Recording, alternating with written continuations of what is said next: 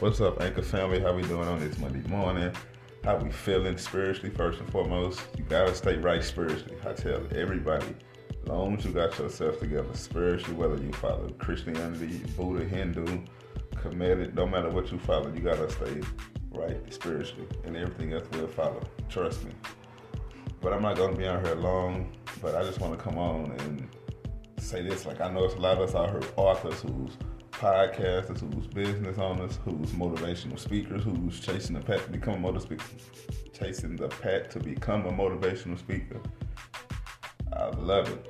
Whatever your dream is, follow. But I just want to say, we gotta respect the greats that came before us. Like me personally, I'm going to become a motivational speaker. So I look up to people like E.T. Eric Thomas, a hip hop preacher.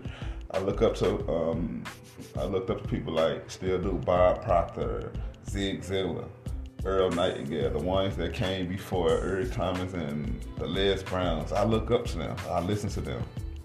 Like, as far as the podcast game though, I look up to people like Nikki and Moose, and E.T. got a podcast.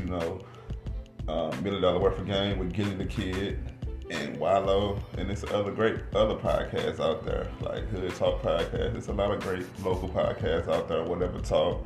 You got Champion Connects with Shine the Refresher. So it's a lot of greats that I look up to. So I'm just saying, no matter what you do in life, show respect to the ones that came before you. Show them respect to the ones that opened that door for you.